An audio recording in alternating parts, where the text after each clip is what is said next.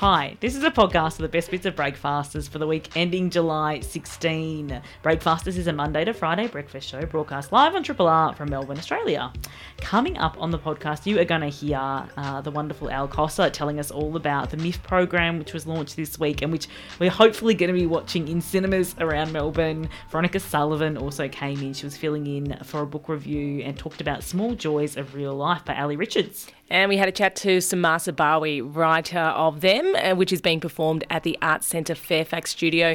And we chat superstitions, what is bringing on bad luck in your family and in your life.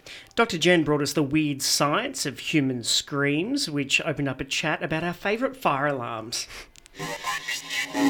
Triple R. The 69th Melbourne International Film Festival kicks off in cinemas and online from August 5 with a record 40 world premieres, the hallmark of this year's lineup. And to run us through some of the program and highlights, we're joined by MIF's Artistic Director, Al Cossa. Al, welcome back to Breakfasters. Thank you. Good morning. How are you? Oh, we're excellent. MIF's back, baby. I know. It's been a while. It's kind of crept up on us too, but the program is going live today. It's over 280 films. There's 10 XR experiences.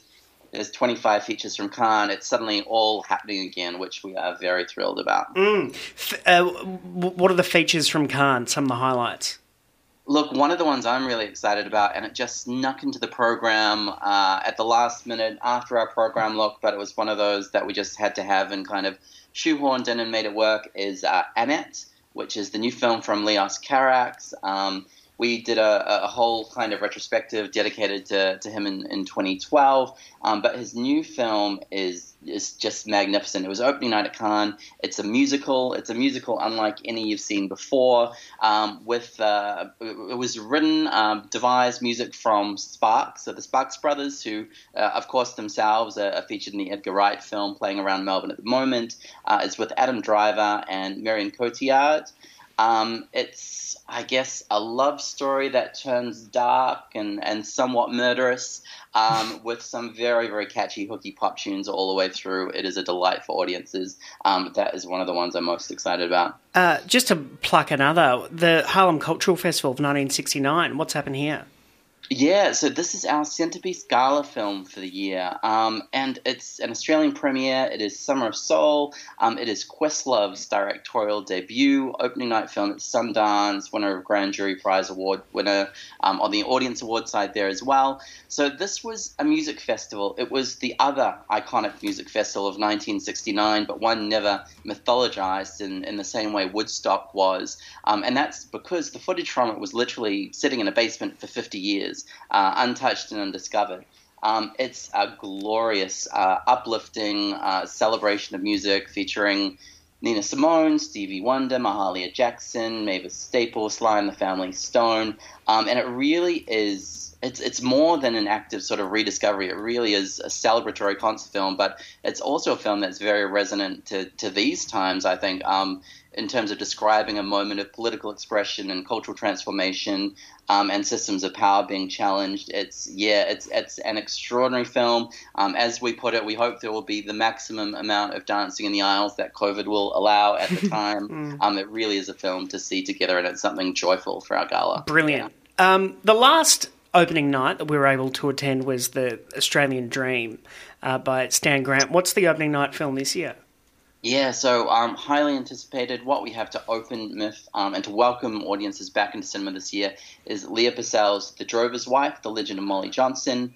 This launched at South by Southwest. It'll be Australian premiere with us, and I'm sure many of your listeners will be aware of the, quite amazing creative journey of this story. Leah Purcell as a visionary took this firstly to life as a revisionist take on the Henry Lawson short story, but as an award-winning play, and then turned it into an award-winning novel. And here it is as a really striking, compelling film. And Purcell wrote, directed, starred in, true kind of force of nature here. So we're absolutely thrilled to kick off MIF with this. It's an outback western. Again, it has something special to say and really pertinent to say and really compelling to say to the moment as well. And as a thriller, as a piece of I guess, widescreen cinema as Westerns are, destined for that big screen theatrical sort of treatment. It's something really bold and I think wonderful to welcome people to back to MIFF with. I think Melburnians are desperate to sit in cinemas again and to eat good food in restaurants, and you're teaming up with Supernormal for an event that'll probably tick both these boxes for a lot of people. What's happening there? Yeah, so yes, we have some great collaborations with Supernormal over the years, and this one is no different. There's a documentary that it will be built out of, which is by Morgan Neville, who did 20 Feet from Stardom and Best of Enemies and a whole number of things. It's Roadrunner, a film about Anthony Bourdain. And he had shot thousands of hours of footage, a lot never seen.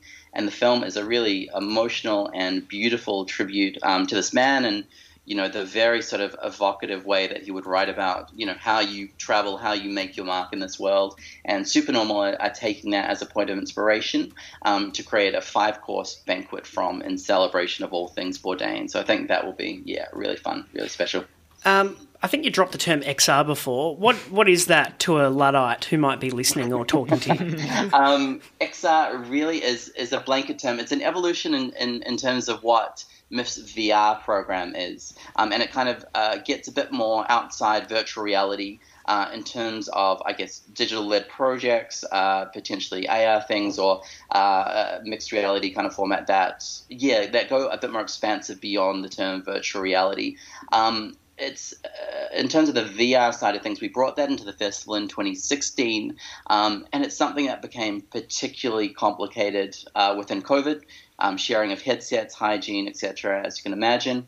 But we've partnered with a company called InVR. We've built a digital platform where 9 out of 10 of MIFF's XR films and works this year can be seen. They can be seen anywhere actually in the world. The whole program on the InVR platform is for free, and there's some really quite extraordinary things on there. One I'd recommend is a work called Biolum, which is sort of a thriller set under the sea featuring Charlotte Rampling. But in terms of creating a digital platform, and many of the works don't actually require a headset for you to enjoy them at home, it's something pretty revolutionary and something that I hope works within the times that we're dealing with as well. Yeah. I wouldn't be doing my job if I didn't inquire about Franco Cozzo. Of course not. I am utterly thrilled to have got this film. It will be world premiere. Madeline de Mardaniello's Palazzo de Cozzo, the iconic maestro of all things Baroque bedhead here in Melbourne. It's an utterly local hero story.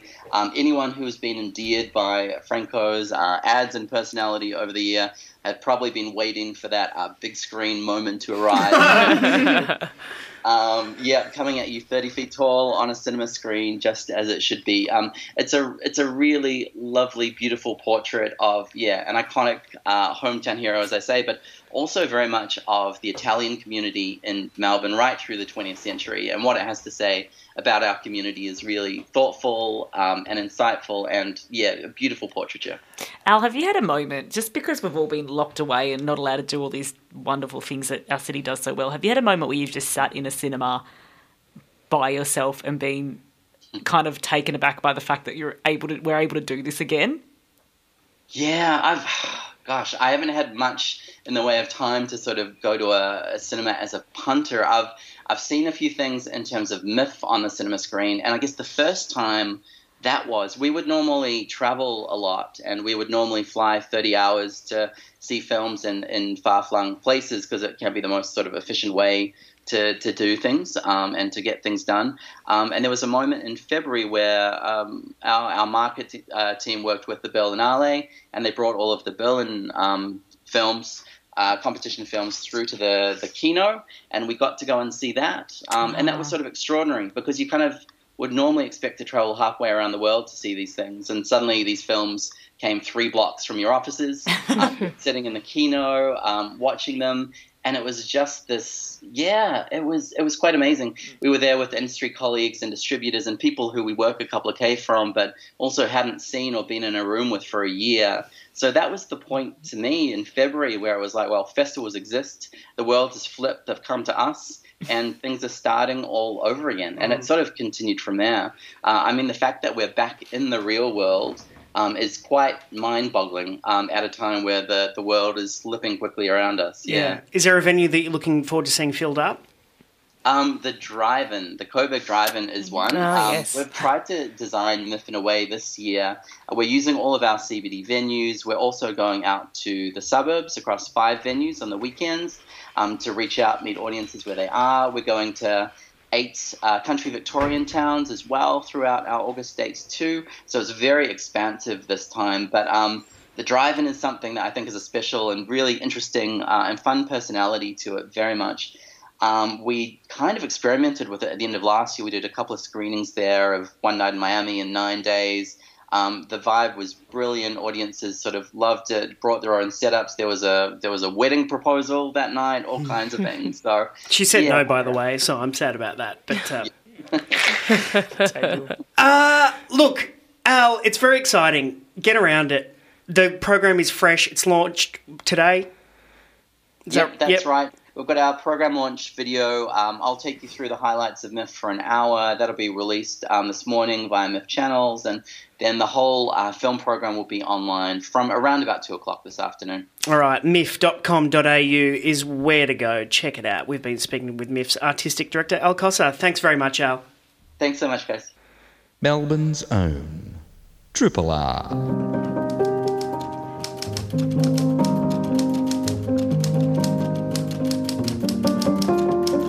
Here to chat the latest in literature this morning, we're joined by book reviewer and head of programming at the Wheeler Centre, Veronica Sullivan. Hello, Veronica. Hi, guys. How are you? We're tremendous, and thank you for being here. It's an absolute pleasure. Thanks for having me. What have you lugged in? So I've got a fabulous debut novel to talk about this morning. It's called Small Joys of Real Life, and it's by Ali Richards. It's out in a couple of weeks' time, and it's a very, very Melbourne book, so a perfect one to talk about this morning. So we're talking novel, Ali Richards. What's it about? Yeah, so it's a debut novel. It's about a young woman in her 20s named Eva who's living in Melbourne, working sort of sporadically as an actor. She meets a gorgeous guy at a house party and they have a one-night stand. Soon after that, he takes his own life, and soon after that, she discovers that she's pregnant and she decides to keep the baby. So it's a premise that's got a lot of emotional stakes really immediately present. And it's kind of, I think it's quite easy to summarise and kind of, it's got a bit of a hook just in that concept. But I think it's a really impressive book. It's often quite surprising and really emotionally nuanced. And particularly as a first novel, it goes to a lot of different places in terms of its exploration of relationships and, just the emotional kind of stakes that are present for this character, Eva. And for her loved ones. She's a pretty prickly character. She's often quite selfish and a bit aimless, which, is your 20s, I suppose. That's very fair enough. But she's in that sort of strange space between adolescence or young adulthood and actual adulthood, where you're kind of waiting for someone else to tell you what you can and can't do and what you should be doing with your life. And all of that becomes far more complicated for someone who is unexpectedly about to become a single mother and kind of isn't sure what she's doing at all, but at least knows that she wants to do that. So it's a fantastic book, and it's got this beautifully drawn central character, but also some really beautifully drawn friendships with her 2 best friends, which I really like, because although it's a book that begins with a sexual or romantic encounter, the friendships are really at the core of it. And between the 3 of them, between Eva and her 2 best friends, Annie and Sarah, they're kind of the full spectrum of 20-something millennial women, that you can, within that range, you can have like a really stable young professional in a long-term relationship, kind of, looking at buying a house. And then you can still have Sarah, who's the other best friend, the party girl, who's in denial about kind of the need to take anything seriously and constantly hungover or coming down. But although they are kind of, that sounds quite archetypal, and they are in some ways, Ali Richards is also really great at inverting and subverting their roles and positions unexpectedly. And the main thing for me is the bond these 3 women have. It's not simple, it's not perfect, but very strong and it's very recognisable and authentic, I think. When you say Melbourne sharehouses, people in their 20s, I think a lot of people would go Helen Garner when you're talking about Melbourne. Are the comparisons fair, or is that just really simple and easy to draw that line? Look, I think it's pretty savvy marketing. The publisher's been sort of marketing the book as Sally Rooney meets Helen Garner, which kind of ticks all your boxes, and everyone's going to be interested in that. But I think it is a fair comparison. It's a very Melbourne book, which I love. Like at the start of the book, Eva meets the soon-to-be father of her baby at the Tote, and they're seeing a Gareth Lydiard gig. It's like very specific, that sticky, sweaty band room feeling. And then there are other sort of scenes, she goes to see indie plays at Red Stitch Theatre, and it's very, very evocative of, it's over the course of one summer for the most part, and it really drops you into that feeling of the hot summer months where the city just feels kind of baking and empty, and everyone who can has escaped to the beach or to the coast, and you kind of just like, Melbourne is just this hot cauldron with everyone trying to just lie down and do as little as possible. She's very good at creating that atmosphere, and especially Eva lives in like a rundown terrace house with no aircon, and it's that very oppressive kind of feeling. So it's very Melbourne. It's very Melbourne summer. It'll be a great book to read over summer, but I actually quite enjoyed reading it in the middle of the freezing winter because it was like, oh, I'm going away from this, this horrible weather that we've been having recently, and kind of being immersed in that sticky summer feeling. But so very Melbourne. I think the Helen Garner comparisons are totally warranted. It's very, very reminiscent of Monkey Grip. But also I know that like Jennifer Downes' novel Our Magic Hour, a lot of people really love, and I think this is a great one for people who enjoy that book as well. And is it ambitious to write a pivotal sex scene in a debut novel? How does that go? We know the literary award for the annual Bad Sex in Fiction. How does this how does this book grapple with it? When bad sex in fiction is one of the most excruciating things you can possibly read. But I think it's really, really good actually. She's very good at kind of capturing the emotional landscape of sexual encounters. It's not sort of blow by blow, like pornographic detail. But there are also some really great sex scenes after Eva is quite pregnant. So while she's going through her pregnancy and she's sort of dating a guy casually. And, the descriptions of them having sex while she's getting more and more pregnant and what that involves are really, really interesting, I would say, and just like quite unexpected. I haven't read much like that where it's, someone who's pregnant having casual sex and kind of exploring what that looks like for both parties and kind of what the stakes might be there. So, yeah, not cringy at all, which is very admirable, I think. She's very good at knowing, how much detail to give of the kind of physicality, but also what it means for the characters, which I admire because, yes, definitely bad sex scenes can ruin a whole, like I've read some amazing books that just have the terrible sex scenes and it's really distracting and it's out of the whole thing. Is it giving too much away to ask how much time span the book covers? Yes. It's about 6 months.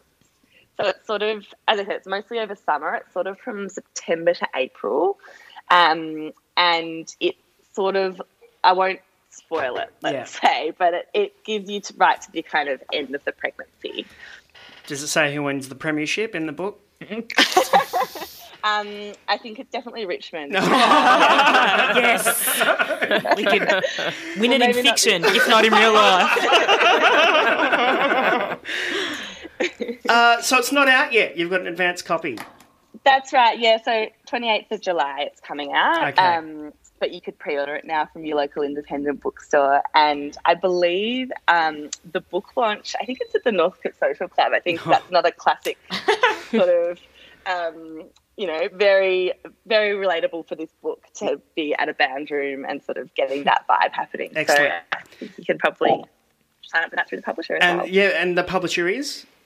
Hachette, Australia. Excellent. It's The Small Joys of Real Life by Ali Richards. Veronica Sullivan, thanks so much for chatting this morning. Absolute pleasure. Thanks for having me, guys. Triple R on FM, digital, online and via the app. When I was, younger, yes, but my parents used to host lots of dinner parties. Like whenever family would come over from overseas or someone's birthday, we'd always have lots of people over and Mum would cook a big feast.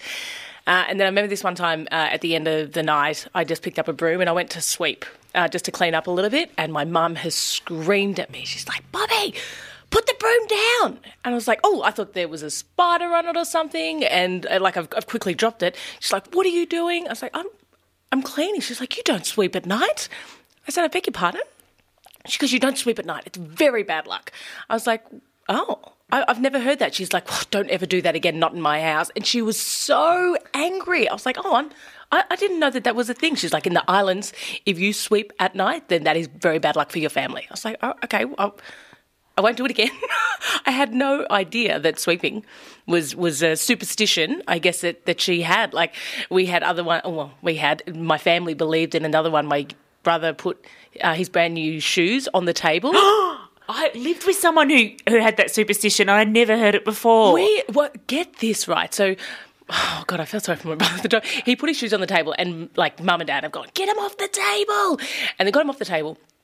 And we got a phone call later that my nan had been in a car accident, and she had broken her chest. She actually, I'm not sure how old she was at the time, maybe in her 60s, but she was driving in the country and she had to crawl out of her car and walk like a couple of kilometres, and she had broken some bones within like her ribs, her chest. She had damage to her head, and she went into this house and they got an ambulance for her, and then it was just like, don't ever put shoes on the table. I'm like, oh my God. Do you guys have any superstitions? Or, the shoes on the table is you shouldn't do it anyway. I live with someone who I don't know why I did it, but who I put shoes on the table. Like they were new shoes. Maybe we were cleaning. Yeah. No, mine weren't new shoes. So gross, okay. Sarah, really. But I think we were cleaning, and I just picked them up and put them on the table and was vacuuming, and she lost it, and I took them off and was like, I hadn't heard that. And then from that moment on, everything unravelled. Like everything. The house unravelled. Yeah. We got infested with cockroaches. Our friendship unravelled. It just became this disastrous. It went on I reckon it unravelled for 2 years. Wow. Things are good now. We're friends again.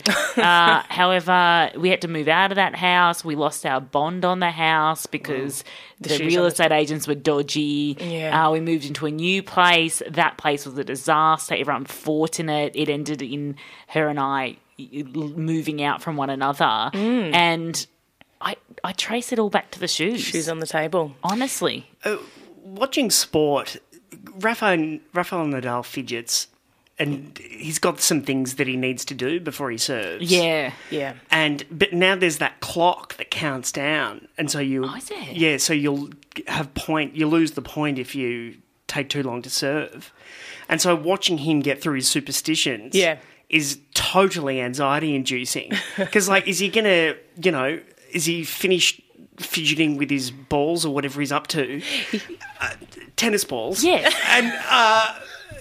And it's counting down every single point. Same with Steve Smith. Steve Smith's got shit to do. It's so annoying to watch. Does he? What does he do? Oh, he just moves every bit of equipment on his body before he actually faces up to bat. I don't know if it's a superstition, tradition or what, but he looks like a number 10 or 11 batter, so people who are generally not batters, who come out and just are so nervous and don't know what to do with themselves. So you move everything as though you're preparing, but you're actually useless at batting, but somehow he pulls it off. Yeah.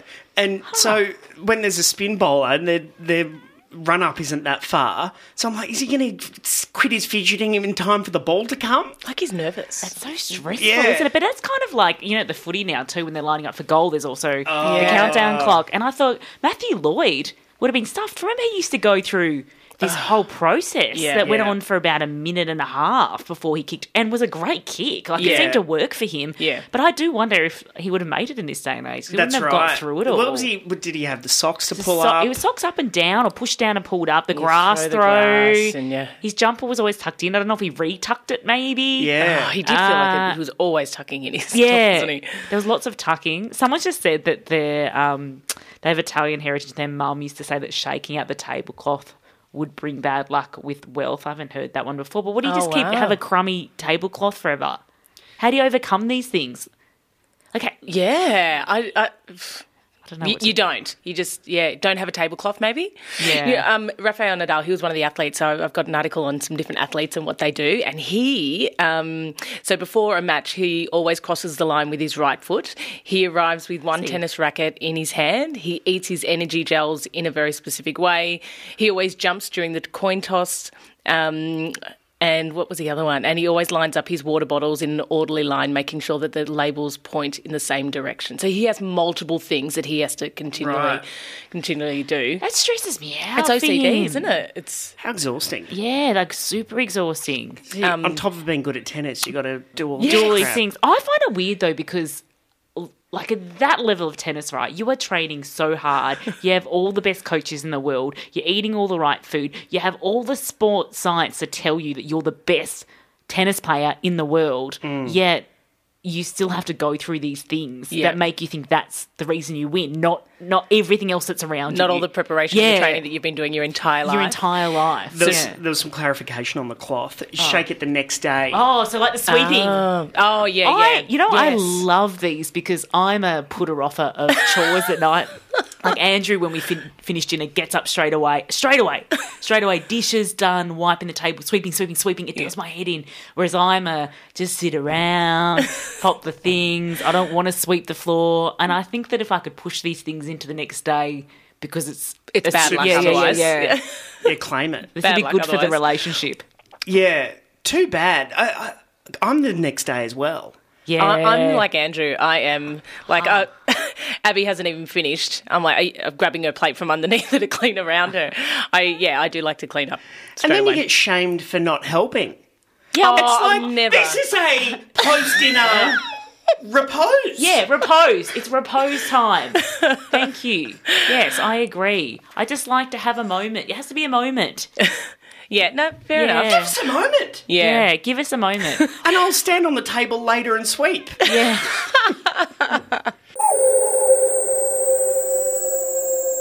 Triple R. Samar Sabawi is an award-winning Palestinian Australian-Canadian scholar, commentator, human rights advocate, poet and playwright whose new play Them is on stage at Fairfax Studio at the Arts Centre this July 28 to 31. To tell us about it, the writer joins us now. Samar, welcome to Breakfasters.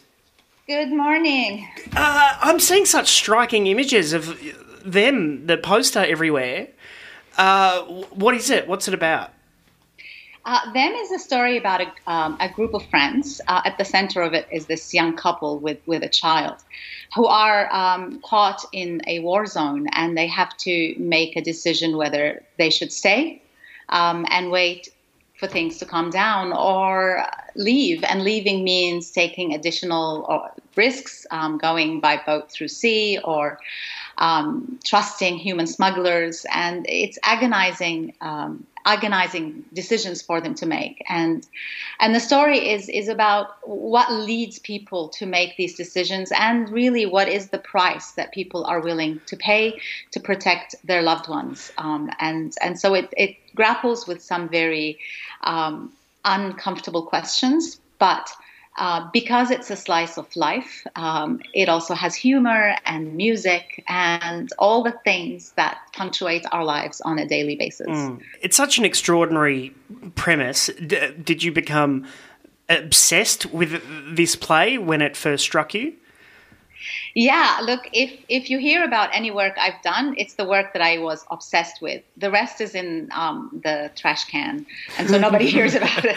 If I follow through with it, it means that it became an obsession, and I felt, it's work that I feel very important, very strongly about getting out there, because it's a conversation we need to be having, and it's truths that we need to be facing. When did the issues and themes from this play really hit home for you that caused you to start writing? Yeah, so I am born to refugees. I was born in Gaza in Palestine. And so my whole life I was surrounded by these questions of, do we stay, do we go, where is a better place for our children, where is a better place for us to belong to. We came here in the early 1980s, and that question did not leave us. We did not leave it back home, only because the conversation here is louder than ever about the rights of refugees and asylum seekers.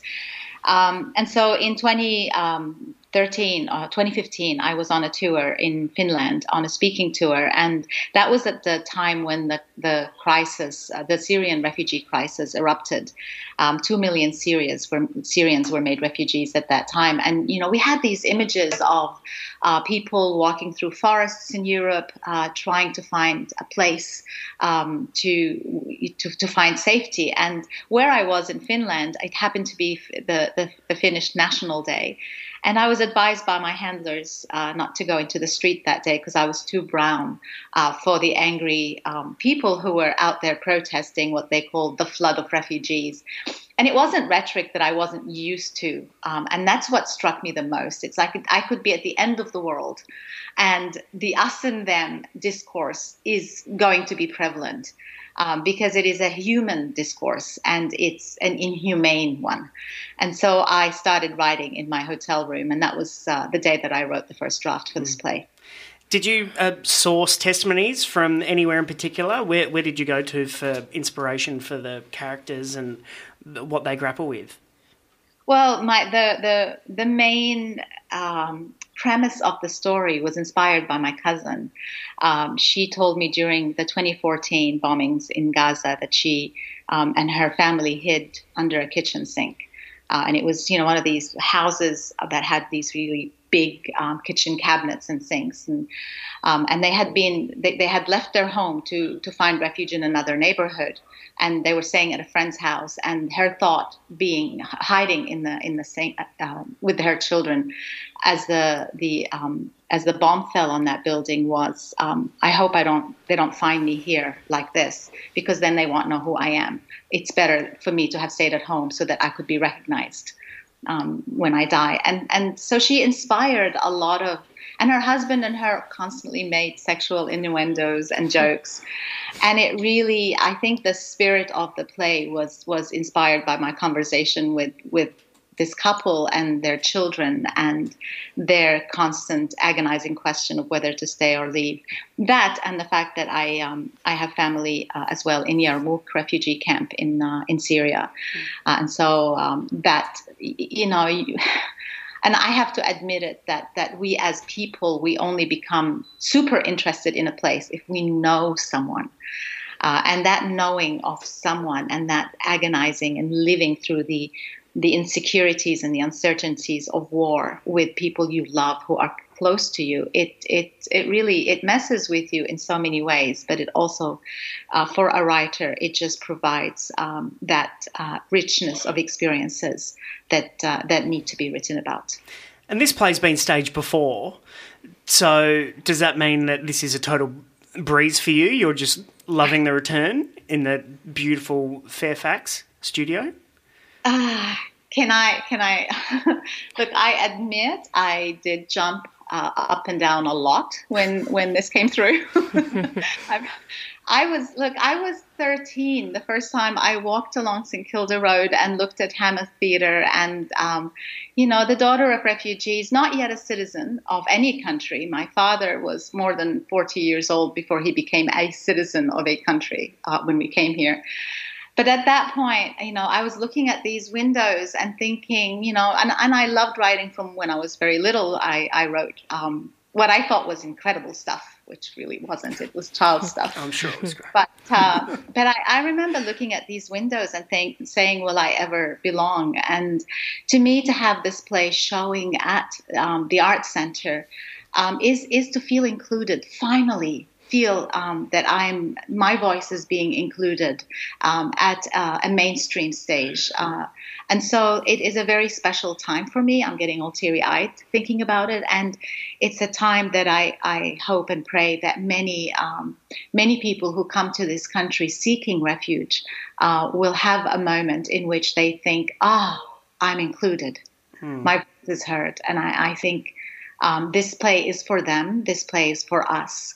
And so this is very special for me. It's never a breeze, although I'm not doing all the work. Begriana, God bless her, our amazing director, is in the rehearsal room every day with our extremely talented cast. And so they're doing all the hard work. The producers are doing the hard work.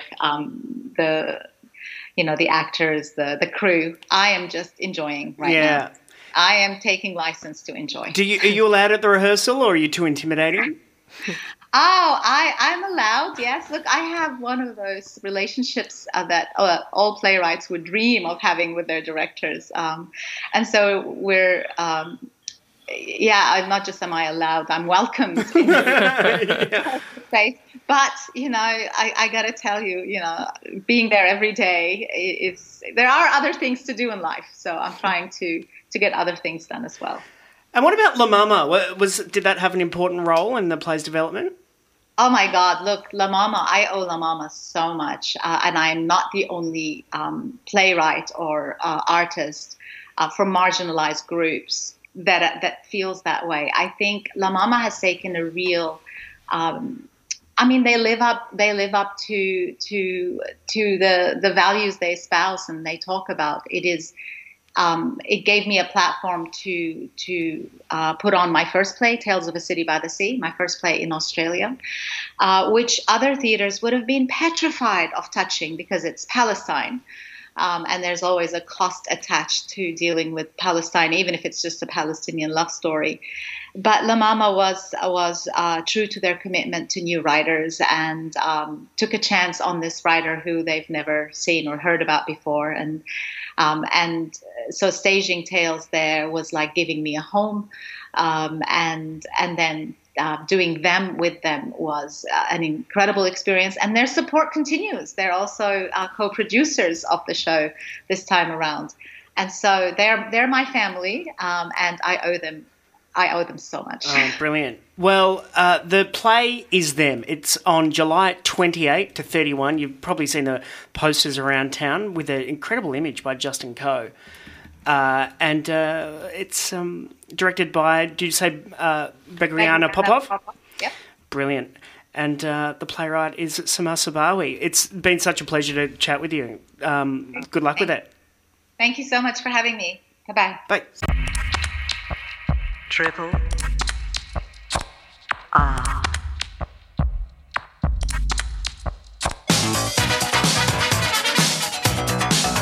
Weird science, elastic tubes and pots and pans, bits and pieces, and the magic from the handle making weird science. It's time for an especially weird science this Wednesday with Dr. Jan. Morning, Dr. Jan. Good morning, Daniel. You're not screaming for me. I'm disappointed. No, that's... You, actually... Bobby wanted to set up a scream, so we're just going to hang on, wait. All right. I'm ready. Did you pick that up? Oh, my God. Could you hear that, That Jen? was pretty good. Yeah, that was good. Well, Bobby, you told me on Twitter that you said you scream more often than most people. I do. So I need to know. This is important science, Bobby. Okay. So buckle in, get serious. All right. Tell me situations in which you scream. What emotions are associated with your screams? So if I get scared, which I actually enjoy, but I will let out a short, sharp scream. And then I just get so giddy, like the adrenaline just gets me so excited. Most people probably crumble. I don't know, you tell me, but that's I do that. And then if I hear some really good news, I will do a scream.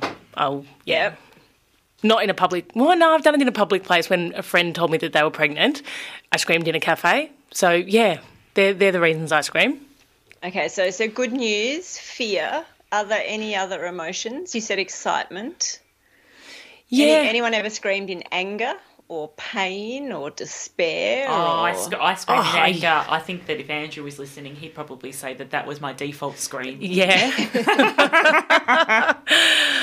And can you do one for us? Can we pretend you're really angry, Sarah? I want to hear it. Pretend? I'm always angry. No, Okay, go. It's more of a frustrated, and it's a deeper scream than Bobby's. So I'd say this is my frustrated scream. Frustrated/angry scream. Ah! Oh, God. Was that too much? I'm sorry. I feel like you got a deep insight into my psyche. With that, I'm sorry. I love that face. That's the whole thing. That was awesome. I'm just disappointed that all the listeners couldn't see your face then. What did it do? I've never seen it. Scream. It was just... Oh, now The anguish was real. Oh. Yes, it was. There you go.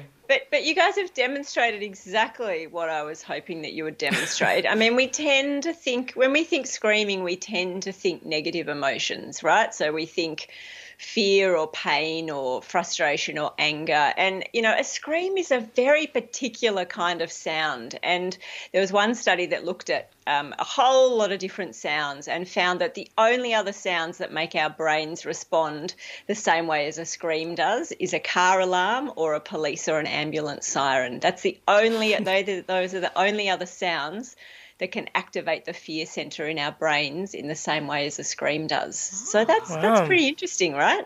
Yeah. Yeah. God, it's satisfying sometimes to make someone scream. In fear. Oh. Not in a prank way. Oh, like jumping out in a scare. Yeah. My favourite one. Like, I stood behind Jessie yesterday, who was pushing Gabriel on a swing, and then Gabriel, she didn't know I was there, and then Gabriel smiled at me, so she was like, what's he smiling at? Oh my God.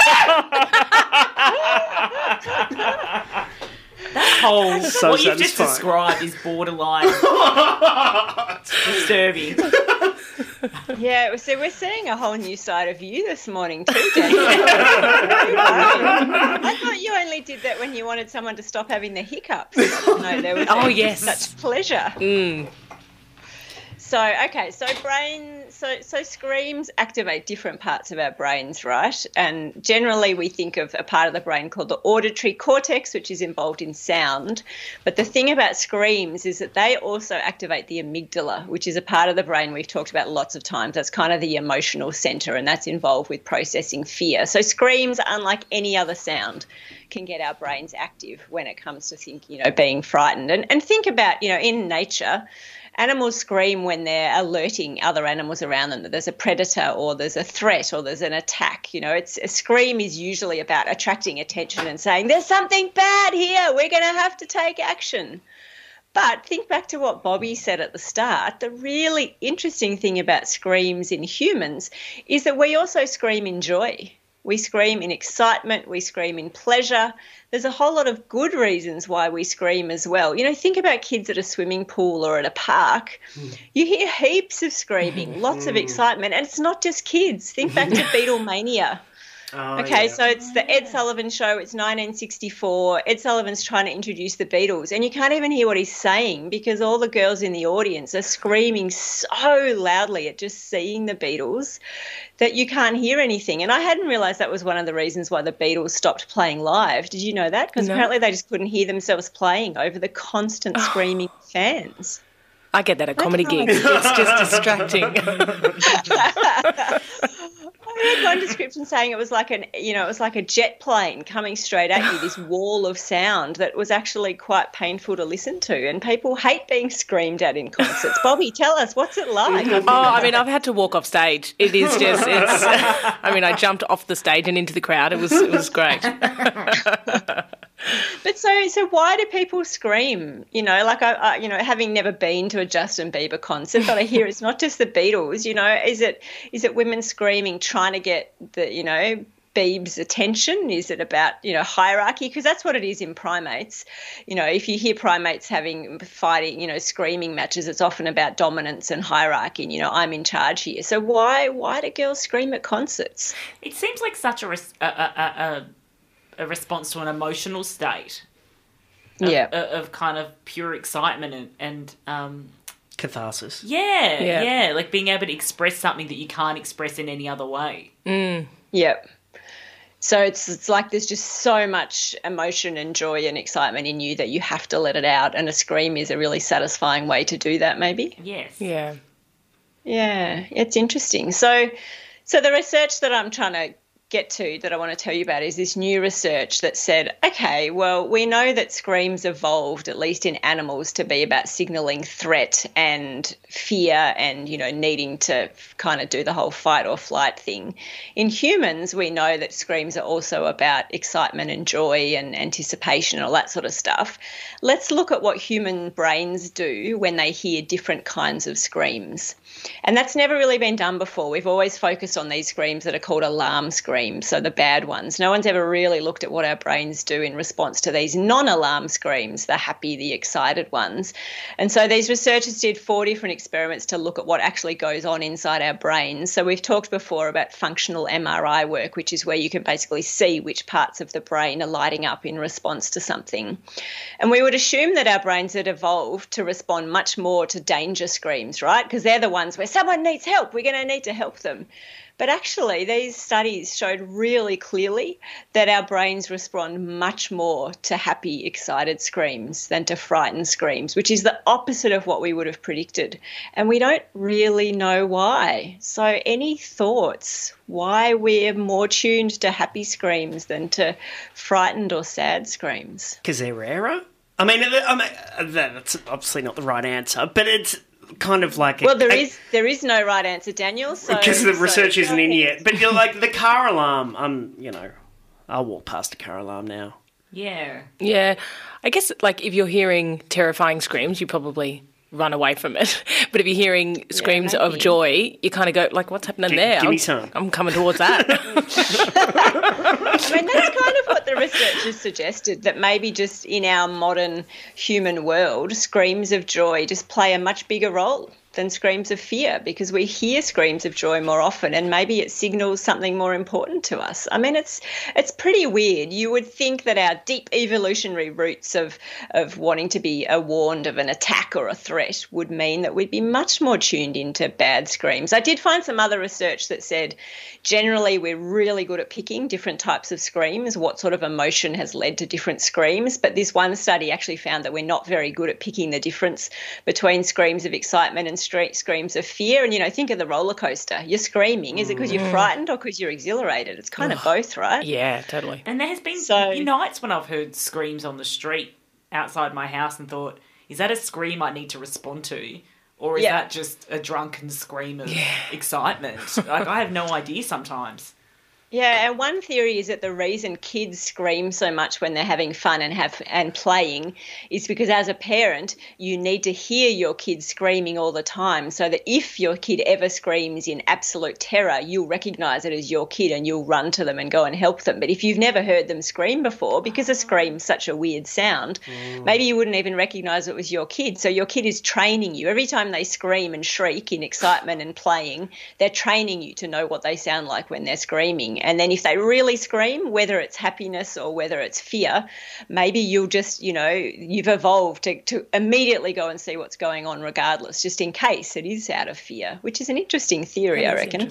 And you're right, Sarah, about hearing, because I live near a precinct where sometimes you hear screams of joy or whatever, but you don't know. Yeah. And then you don't want to wind up on the news. Like, why didn't you do anything? Yeah, you were the I guy that having a good time. Yeah, the guy that didn't walk outside to help the screaming person. No, Bobby wasn't there to send out. Yeah.